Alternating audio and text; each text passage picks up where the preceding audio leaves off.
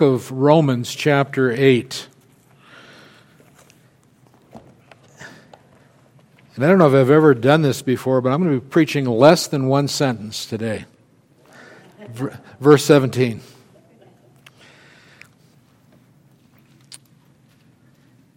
And if children, then heirs, heirs of God and fellow heirs with Christ, provided we suffer with him, in order that we may also be glorified with him. Father in heaven, we ask your Spirit to open up our understanding to your word. I pray for the preaching of the word, that it would go forth with clarity, Lord, into our understanding. We pray, God, that you would enliven your word to bring a radical change in our lives. Father, what glory lies ahead. Lord, what a beautiful inheritance you have spread before your people. And now, Lord, we look forward to that day when we'll see Jesus face to face and spend eternity with you in glorified bodies. And we pray you would encourage us towards that end, especially those who are here who are going through trials right now. And we ask this in Jesus' name. Amen. You know, when I was practicing law, drafting wills was a regular part of the business. It seemed like there was always a new will to draft each week. And, a will, if those of you who made up a will, is made up of at least three parts. One is there's a testator. That's a person who makes the will up. He's the one who is the one who is giving away his estate or her estate. Then there's the beneficiaries. And the beneficiary are those who are going to receive the estate when the testator dies. And then there's the estate that defines really what the property is that's being passed on from one generation to the next. You know, when a testator would die, because what I would typically do is keep the wills in my safety deposit box, and then the person would pass away, and I would bring out the will. And sometimes we would have a formal reading of the will with all of the beneficiaries present. Every time I did that, it was interesting because there was always somebody there that was surprised. I didn't know that was what was going to happen, something like that. And there are times when they maybe thought they were going to be in the will and they weren't. Or they thought they were going to receive a lot and they received a little. Or they weren't expecting anything and they received it all. You can imagine the shock when the will of New York billionaire Leona Hensley was read. Her estate, when she passed away, was worth about $8 billion. And so the survivors, one grandson and one granddaughter were there, and the will was being read. And you could probably just see the surprise, the shock that was on the face of both of them when they found out that the whole estate was being given over to charity. In fact, most of it was going to animal welfare shelters. There was even one bequeath in the will where $12 million was given to the 8-year-old dog. And they left with nothing. Now today, Paul is going to do something entirely different.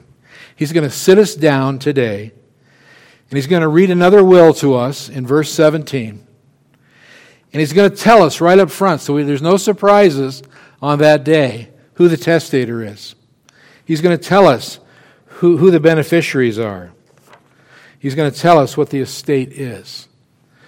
God does not wait to reveal it to us on the day that we pass from this life and say, surprise, for our delight and for our joy and for our sanctification. He tells us what's in the will even today. Now, why does he do that? I believe so that we can see the brightness, the majesty and the glory of our Lord, and the majesty and the glory that awaits us when we breathe our last breath and enter into eternity. He's given it to us to be able to help us to persevere in the midst of trials and sufferings in this life. The glory that's ahead is so much greater than whatever trial that I'm going through in the present. Now in chapter 8, for those of you who've been with us for a while, we've been looking at the work of the Holy Spirit in the life of the believer, especially in the area of sanctification. The Spirit is the one who makes us children of God. He's the one who regenerated us, and so that when we heard the Word of God and we responded with the faith that was given to us by God. The Holy Spirit's the one who gave us the spirit of adoption so that we'd have all the rights and all the privileges of a true son of the living God. And He's the one who not only gave us the spirit of adoption, but gifted us with full assurance that we truly are sons of the living God. We saw last week, verse 16, His Spirit bears witness with our spirit that we are the sons of God, the children of God. That's that inward testimony, isn't it, of the Holy Spirit? You know, as we're being led by the Spirit, that affirmation of that inward affirmation. By the way, that's a gift where He gives that inward affirmation that we truly are children of God. As we're led by the Spirit, we find ourselves, by His grace, mortifying the deeds of the flesh. The spirit of adoption, and we cry out, Abba, Father, and now we have this tender, intimate, humble relationship with God the Creator. And we're willing to do all that He commands. And we're trusting Him, and He's caring for us, and He's our Father. That inward affirmation is there by the Holy Spirit. This brings us to verse 17 this morning, perhaps the shortest verse ever penned. I wish I would have penned a will like this. You know, not even a sentence long. Everything needs to be said in the will is right there in verse 17. And if you take a close look at your Bible, you'll see that it's not a complete sentence. It's a clause. It's sandwiched between 16 and 18. We see in 16, the Spirit Himself bears witness with our spirit that we're children of God. And if children, it's verse 17, and heirs of God and fellow heirs with Christ, provided we suffer with Him in order that we may also be glorified with Him. For I consider that the suffering of this present time are not worth comparing with the glory that is to be revealed to us. You know, Paul is telling us the Holy Spirit is giving us full assurance that we're headed for glory. We're headed for a whole new, transformed presence beyond this life. And that future glory that we're going to see revealed here in this passage is on a pathway. And that pathway that leads to that future glory is filled with suffering. Spirit of God guarantees our future glory, verse 17 through 30. The glory we will inherit as sons of the living God. So we're going to open up and take a quick overview of this will this morning. We're going to see the glory of the inheritance that's yours if you're in Christ. And how that outweighs whatever suffering or trials you're going through in this life. There is in this will what the lawyers call a condition precedent. In other words, that's where there's a condition in the will that has to be fulfilled before you're able to get bequeathed whatever it is that you're being bequeathed. And that's not uncommon in some wills. For example, you might have something in your will that a third of my estate goes to my daughter as long as she graduates from college by the time she's 25. So you see the condition has to be triggered before she gets her 1/3 share.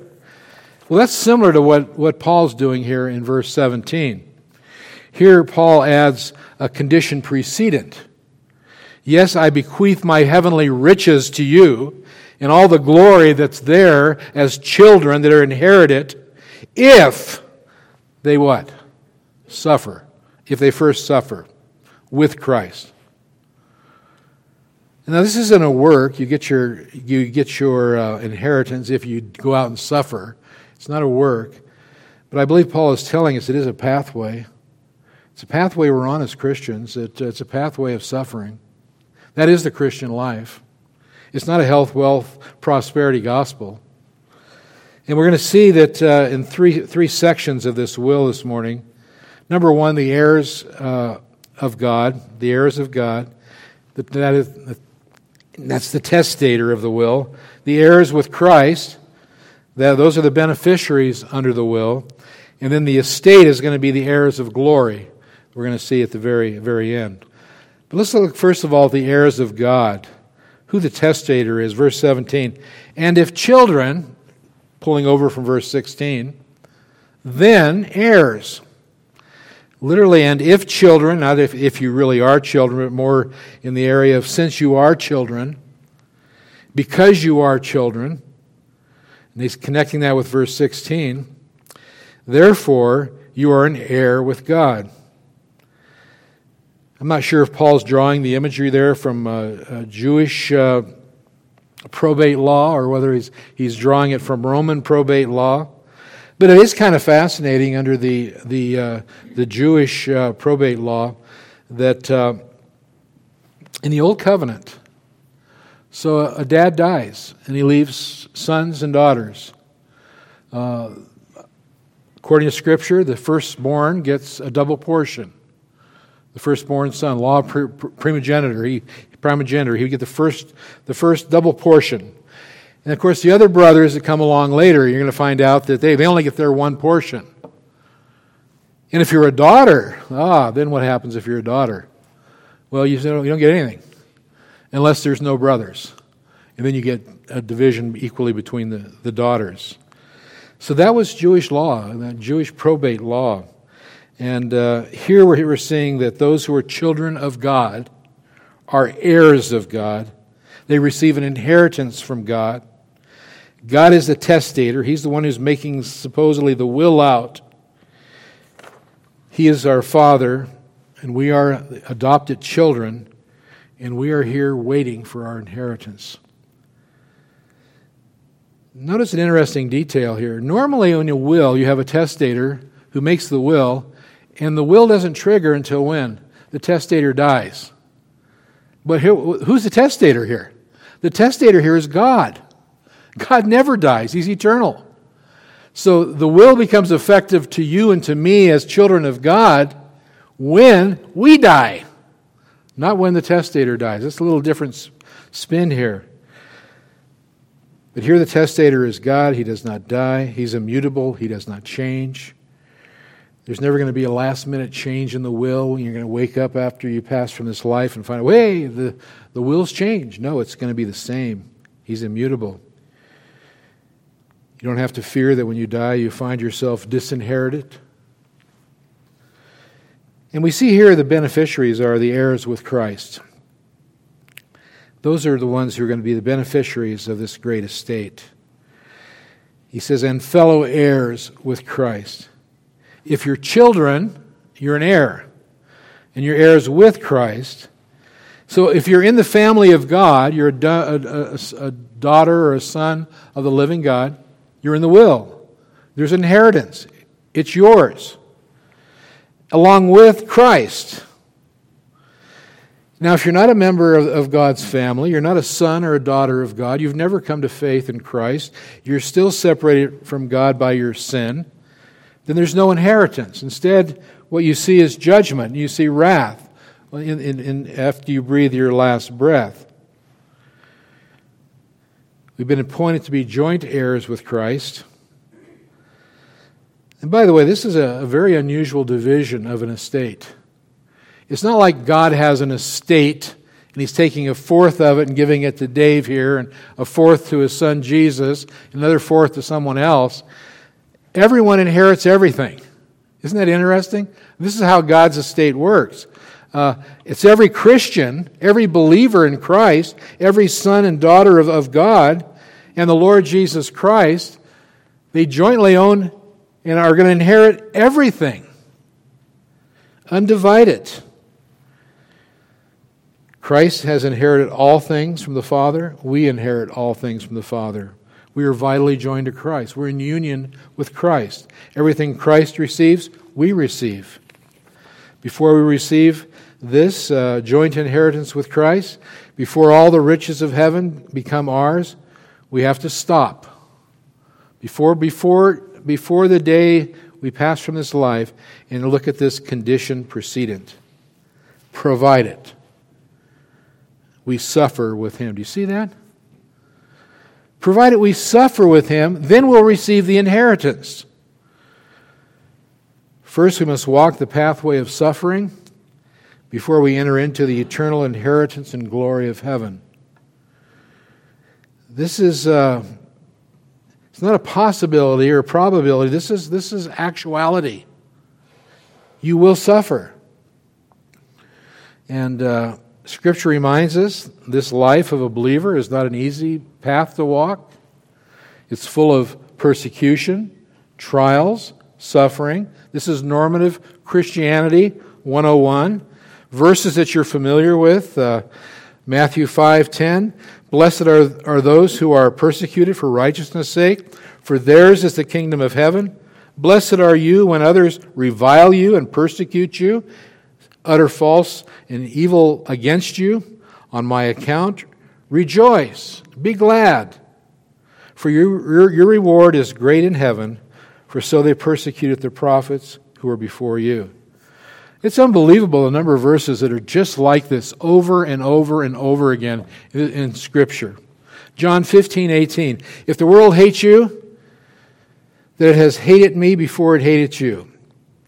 If you were of the world would love you as its own. But because you are not of the world, but I chose you out of the world, therefore the world hates you. Remember the word that I said to you, a servant is not greater than his master. If they persecuted me, they will also persecute you. If they kept my word, they will also keep yours. But all these things they will do to you on account of my name, because they do not know him who sent me. This is normal Christian walk, Christianity. 2 Corinthians 1:5, for as we share abundantly in Christ's sufferings, so through Christ we share abundantly in comfort too. Philippians 3:10, that I may know him and the power of his resurrection and may share his sufferings, becoming like him in his death. 1 Peter 4:16, yet if anyone suffers as a Christian, let him not be ashamed, but let him glorify God in that name. You can see these passages over and over again reminding us that this life is not a smooth pathway to eternity. It's a bumpy path full of suffering, and especially at the hands of persecution. I know sometimes we take the word suffering and we're really too light with it, I think. We overuse the term because we're very me-centered people. And we ask ourselves, what does Paul mean by suffering here? What does Christ mean by suffering? You know, sometimes we take it to mean like, well, I really had a rough week last week. Our team suffered defeat to Lander. Boy, we suffered. Or, the Dow crashed last week. It was down 1,000 points. Well, I really suffered. My 401k really suffered. Or we suffered last winter. It was a harsh winter. Now, this is not the primary reason or understanding of suffering that Paul's giving us here. I believe the primary understanding is that of persecution for the name of the sake of Christ's name. I mean, this is promised over and over again in the Word of God that we will suffer persecution. And all you have to do is just begin to see how this plays out in church history. Over and over and over again do we see the saints of old persecuted for their faith. It was normative. I mean, go back to Polycarp. Polycarp was an apostle of John, bishop of Smyrna, and he was basically executed in Rome for his faith. Here's one account that I read. There's several different accounts, but this is the one that I read that seemed pretty accurate. Soldiers then grabbed him to nail him to the stake. They're going to burn him. But Polycarp stopped them. Leave me as I am, for he who grants me to endure the fire will enable me also to remain on the pyre unremoved and unmoved, without the security you desire from nails. He prayed out loud, the fire was lit, and his flesh was consumed. The chronicler who reported this said, it was not as a burning flesh that we saw or smelled, but as bread baking or as gold and silver being refined by the fire. So this is the persecution that Paul's talking about here, the suffering. One of the pre-reformers, John Huss, only in his 20s when he changed his own name to Huss, which meant goose. And he and his friends delighted in mocking him, making fun of him. He had all kinds of puns made against him because of his name, Goose. It was a tradition that continued. Even when Luther was writing about Huss, he said, because he too was burned at the stake, he writes, Goose, who had been cooked for defying the Pope. And there it was a way of describing his martyrdom. I really recommend a book that is available called 5 English Martyrs by J.C. Ryle to you. This goes to some of the 5 English martyrs who, there were many, but 5 English martyrs under the reign of Bloody Mary in England. It's just amazing the suffering that took place in England during her reign. One of the first was John Rogers. He was executed by Bloody Mary. Why? For believing the Bible. Why? For preaching the truth. Why? For taking a stance on worship that was biblical and confronting the errors of his day. For that you die. For that you burn. And we see here he was then led to Smithfield on foot, within sight of the church of the Saint Sepulchre. That's where he preached. So right within the view of the church where he preached. Along the road there were lines of people cheering on the burning of, we see John Rogers. But in that crowd was his family. And this brings tears to your eyes. It was his wife. He had 10 children. They were all there. And one of them was a baby, and his mom's holding the baby in her arms. And she watched as they lit her husband on fire and burned him at the stake for his faith. Imagine those kids watching their dad burned at the stake. And I would only hope that they would grow up to be men and women. They would grow up to be strong in their faith, seeing their dad's stance in the midst of false doctrine. They rent the air, it says, and with thunder of applause, the crowds were applauding his execution. One of the men who was there was an ambassador who wrote home a description of the scene and said that Rogers went to death as if he was walking in a wedding. By God's great mercy, he died with comparative ease, and so the first Marian martyr passed away. Now, I realize that I believe that Paul's not telling us that in Cody, Wyoming, 21st century America here, that any one of us is going to be burned at the stake or crucified on a cross or hung by our neck for our faith. Maybe it'll get to that point, but at least, that's not normative today. But this truth's still normative. In other words, those who suffer are the ones who are going to inherit. And Christians are still being persecuted. Some are persecuted. They lose their jobs because they take a stance. This is the Lord's Day. There's a 4th commandment. In 6 days thou shalt work. And I'm not going to work on the Lord's Day. And they lose their job. They're fired for being faithful to God. Suffering for Christ.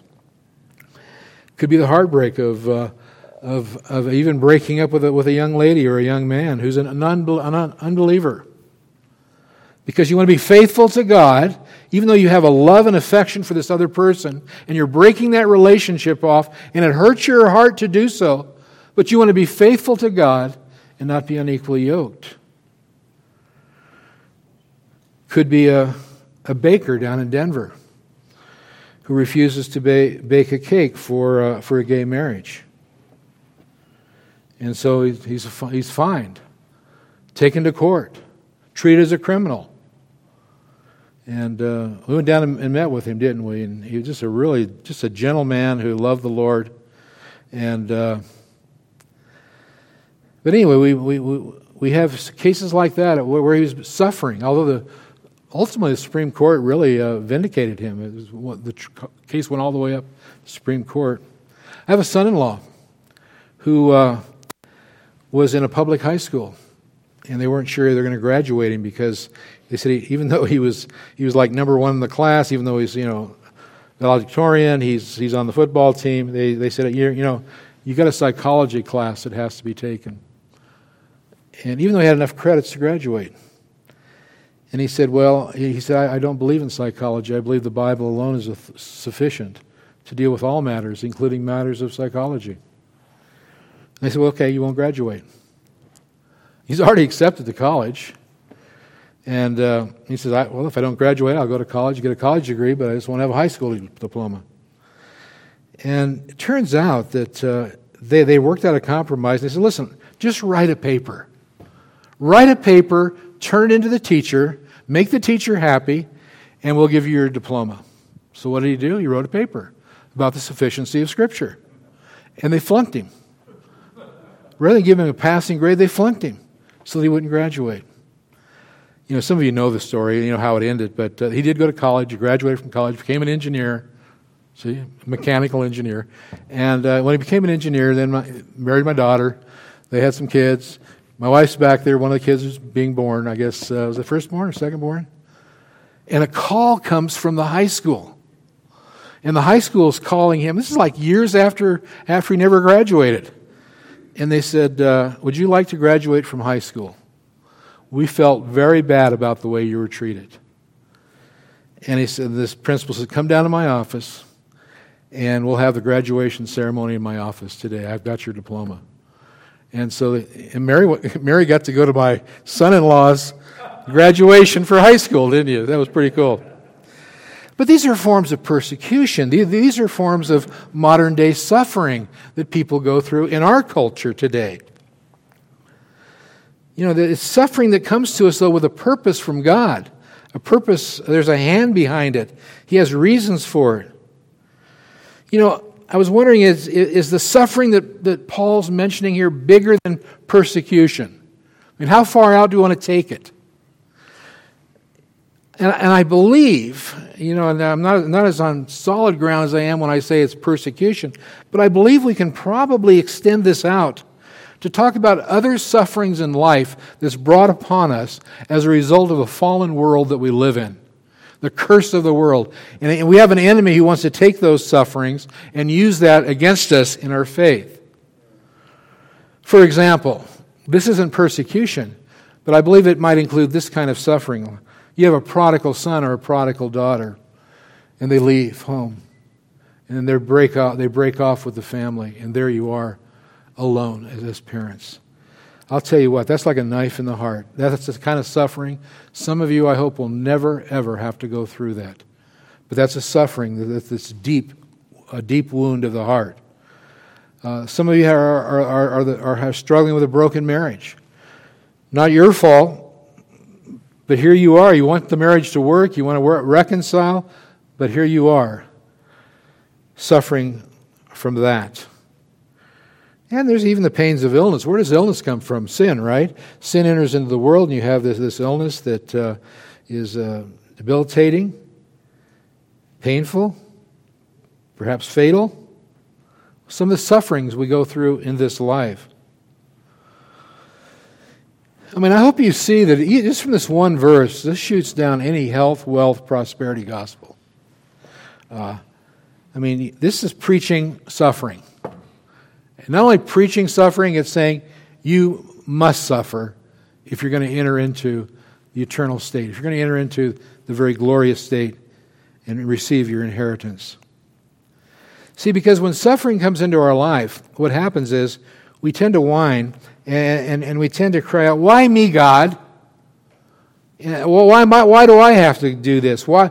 I don't deserve how I'm being treated. I don't deserve this trial that I'm going through." Remember, the path is short.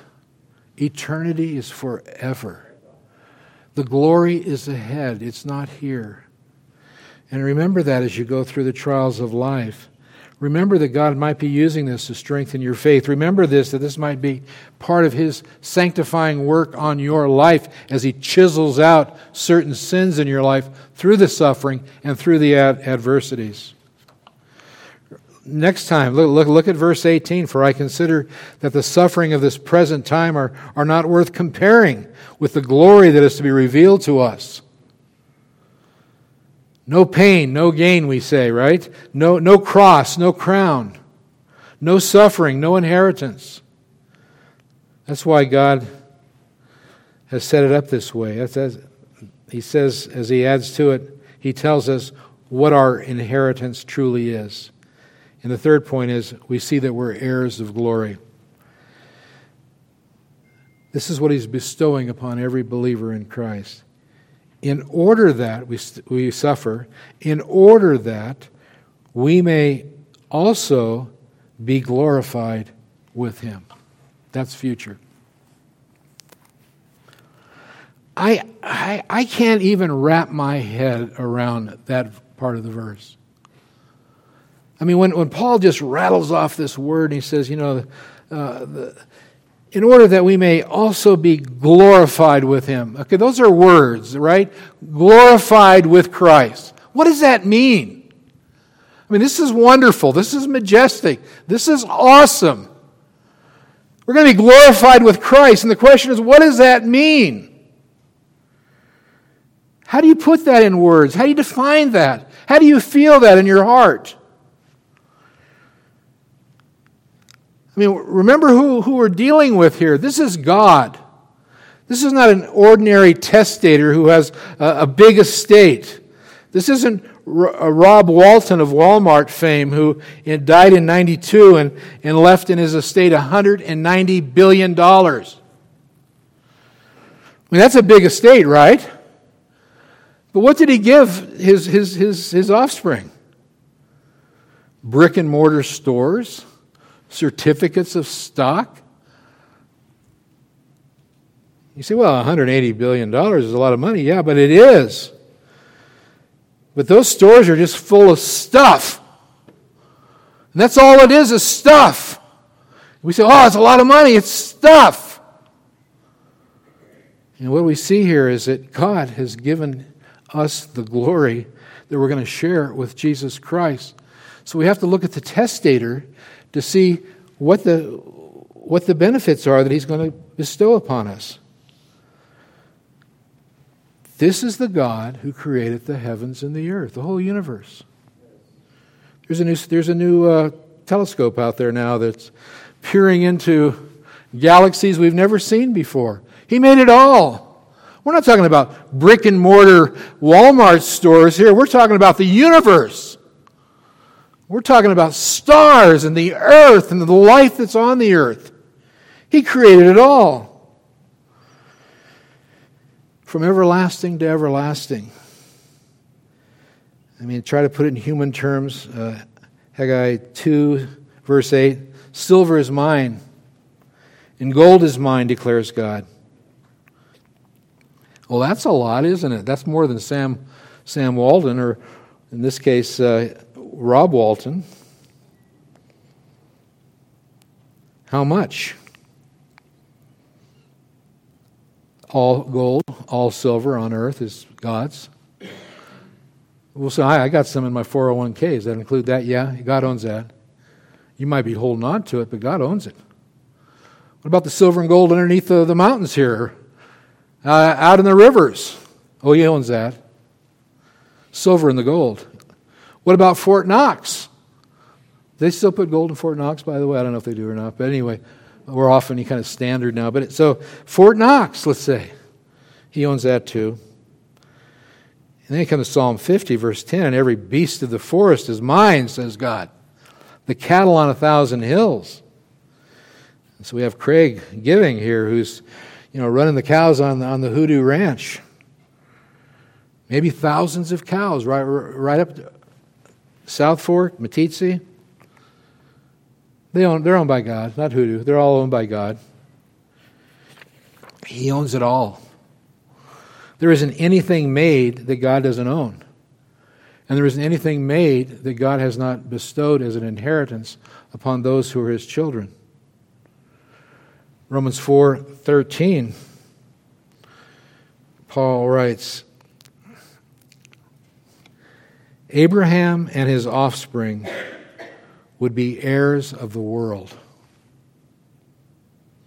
Now think about that. Here's another inheritance. So Abraham and his offspring will end up being heirs. They're going to own the world. Now the question is, who are his offspring? Who are Abraham's offspring? And it's more than those who were born to Abraham back in his day. It's, read Galatians 3:29, you find it's all of us in Christ. We're all sons of Abraham. We're all Jewish in the spiritual sense. And if you apply those two verses together, that means our inheritance is the whole world. I don't know what do we do with it, but I'm just saying that it's pretty all-encompassing. And it's because we suffer with Christ, we'll be glorified with Christ. But also, we're going to see God. Do you realize that? That's part of this inheritance. I don't know exactly what that means. No man has seen God. He is a spirit. He's invisible. We know that Christ is the right hand of the Father, and we're going to see Jesus face to face. But in some way, we're going to see God. In a spiritual sense, I don't know. But in Romans 5:2, rejoice in the hope of glory. If you're going to see God face to face. Revelation 21:3 is a great verse.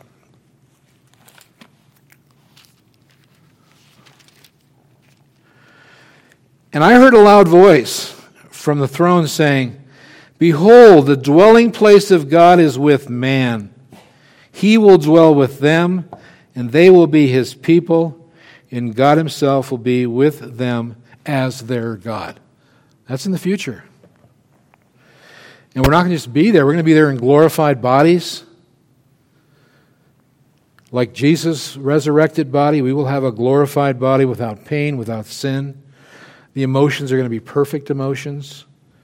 No tears, no disease, no distractions during the worship time for eternity. We're going to have perfect worship of God forever, delighting in Him.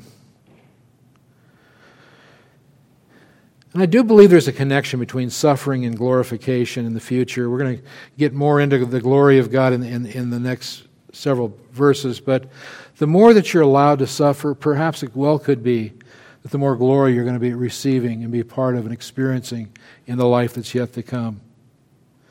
You're going to be sitting at the right hand of the Father. Now, what does that mean? Is that figurative? Is that literal? Position of authority? We're going to sit at the right hand of God, sharing with Christ, Hebrews 12:2, looking to Jesus, the founder and perfecter of our faith. For the joy that was set before him endured the cross. There's the suffering. Despising the shame, there's the suffering. And is seated at the right hand of the throne of God. Okay? That's Christ. Revelation 3:21. And the one who conquers, I will grant him to sit with me on the throne as I conquer and sat down with my Father on his throne. So there we are with Christ, the right hand of the Father in heaven, a position of authority. Now, be careful you don't take this too far. This is not saying we're going to be like Christ in the sense that we will be Christ, or as some of the false teachers of our day call them, little Christ. We're not going to be little Christ. We're going to be created beings redeemed by the blood of the Lamb who are in the presence of God and glorified by God. We're still created beings, and in some way, even though we're sharing in the glory with Christ before the throne of God, there's a difference. There's creature and creator difference. It's there. We're still, but I'll tell you what, that doesn't diminish the glory that we're going to experience in His presence. Revelation 3:12 says, I will write on him the name of my God, and the name of the city of my God, and a new Jerusalem which comes down from God out of heaven, and on my new name. And 1 Corinthians 15:49, and just as we have borne the image of the man of dust, who's that? Yeah. we shall also bear the image of the man of heaven. So there's the glory of heaven.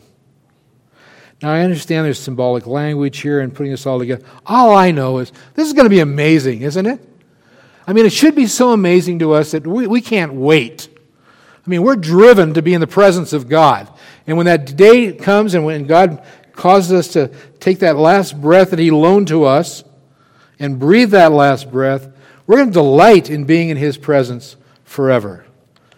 And I think this is why Christian funerals are always joyful, but yet also heavy-hearted. I mean, there's a joy to know that a person is in the presence of Christ, and we worship with Him. You know, as we close this morning, let me close by updating an illustration of John Newton he wrote back in the 18th century. He wrote about buggies, but I'm going to write about cars. So this is my interpretation of his illustration. There's a man driving from the Bronx down to New York to get his $25 million inheritance at the lawyer's office in downtown New York. And on his way, he's only about a mile from the office, his car craters. It breaks down, falls apart. And he's upset. So he starts walking. I can walk this last mile and get to that $25 million. And then he's mugged. He's beat over the head. He only had $5 in his pocket, and somebody took the $5 and ran off and left him on the street. And so he's, in a physical way, he's going through a time of suffering. And he could let it overwhelm him. He could be critical. He could be whining. He could be going down and yelling at people, going to the police department, just get all involved in this suffering that he's going through. But what does he have on his mind? It's that $25 million. And he says, I can get up. I'm okay. I can walk. And then he just walks that last half mile, whatever, quarter mile, to receive his $25 million. He's thinking, when I have $25 million, this car can go to the junkyard. I've got a new car, the best car, a Ferrari, I don't know, a Lamborghini. And that $5 that was gone, it's gone. But I'm going to have $25 million in my pocket. You know, Peter writes in chapter 4, but rejoice insofar as you share Christ's sufferings, that you may also rejoice and be glad when His glory is revealed. You know, I don't know if you're going through one of those times of suffering in your life. I do know this: you're not going to get to the end of it without going through it if you're a true child of God, and you know that's when you receive your inheritance. But whatever trial you're going through, suffering you're going through in this life, remember this: it's a speck. A speck. As far as eternity goes, it's like this. I mean, what's ahead? Compared to the eternal glory that's ahead, forever and ever and ever. And so the question I want to close with is, are you a son? Because if you're a son, you're an heir. If you're an heir, you're going to inherit if you suffer. And if you are, let me encourage you, it's coming. It's coming. We're all going to die. Do you realize that? We're all going to step out of this life, eyes open, in eternity, facing Christ and basking in the glory of God forever. I don't know how that works out, but it's going to be great. And hopefully you're anticipating it, and hopefully you're looking forward to it as well. It's going to be an eternal delight. And until then, remember the Spirit of God is bringing witness with your spirit that truly you are a son of a living God. And that should encourage you to go through the times of trial and suffering till you receive your inheritance. Let's pray.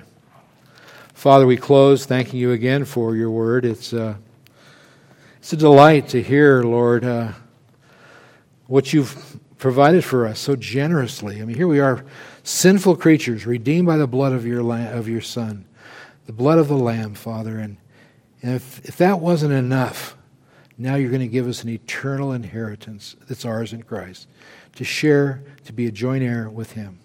Thank you for that gift, Father. Bless your word in all of our hearts. May it strengthen us as we walk the path of suffering into your presence. In Jesus' name, amen.